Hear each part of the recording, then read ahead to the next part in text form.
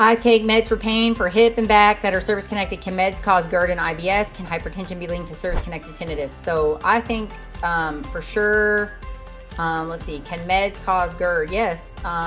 You know, NSAIDs, anti-inflammatories, more often cause something called gastritis, but there is literature to support a link, and many veterans are connected for GERD as it relates to orthopedic ailments due to medication use.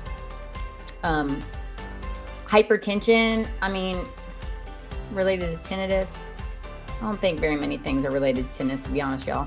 Migraines, yes, right?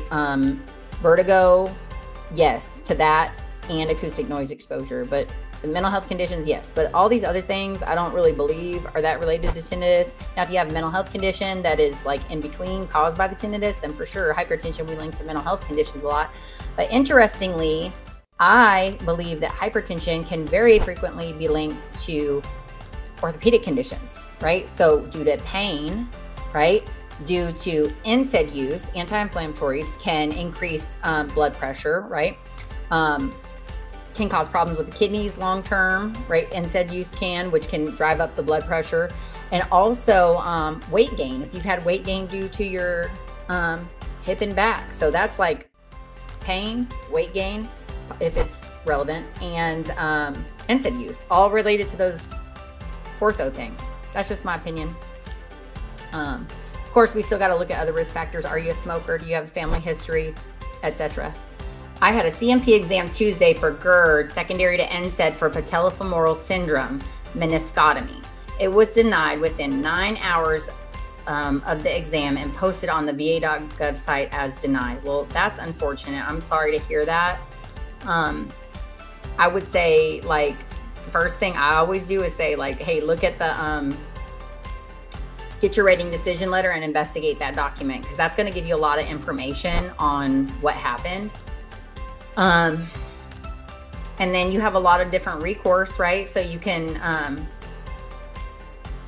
you know, if you're savvy with the process, there are avenues for veterans to take.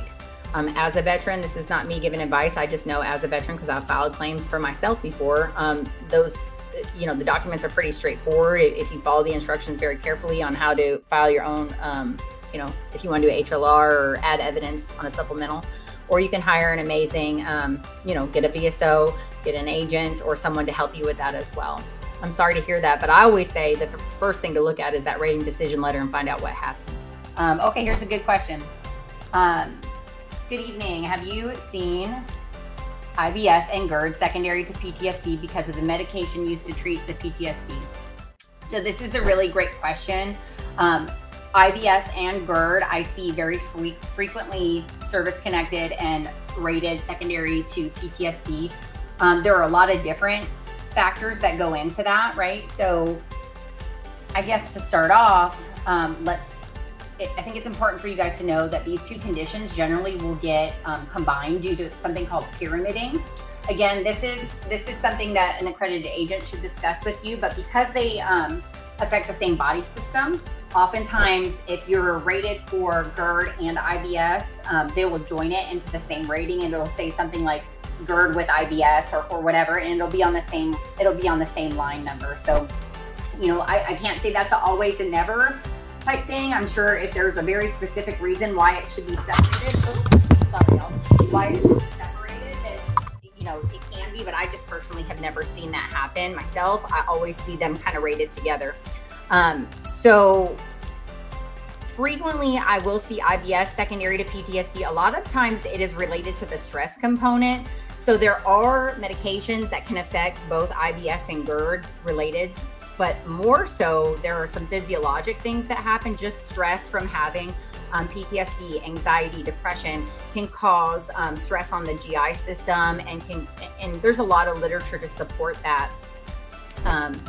IBS and chronic diarrhea and constipation can be, you know, related, right? So oftentimes I'll even have veterans who are Gulf War veterans that are service connected for PTSD.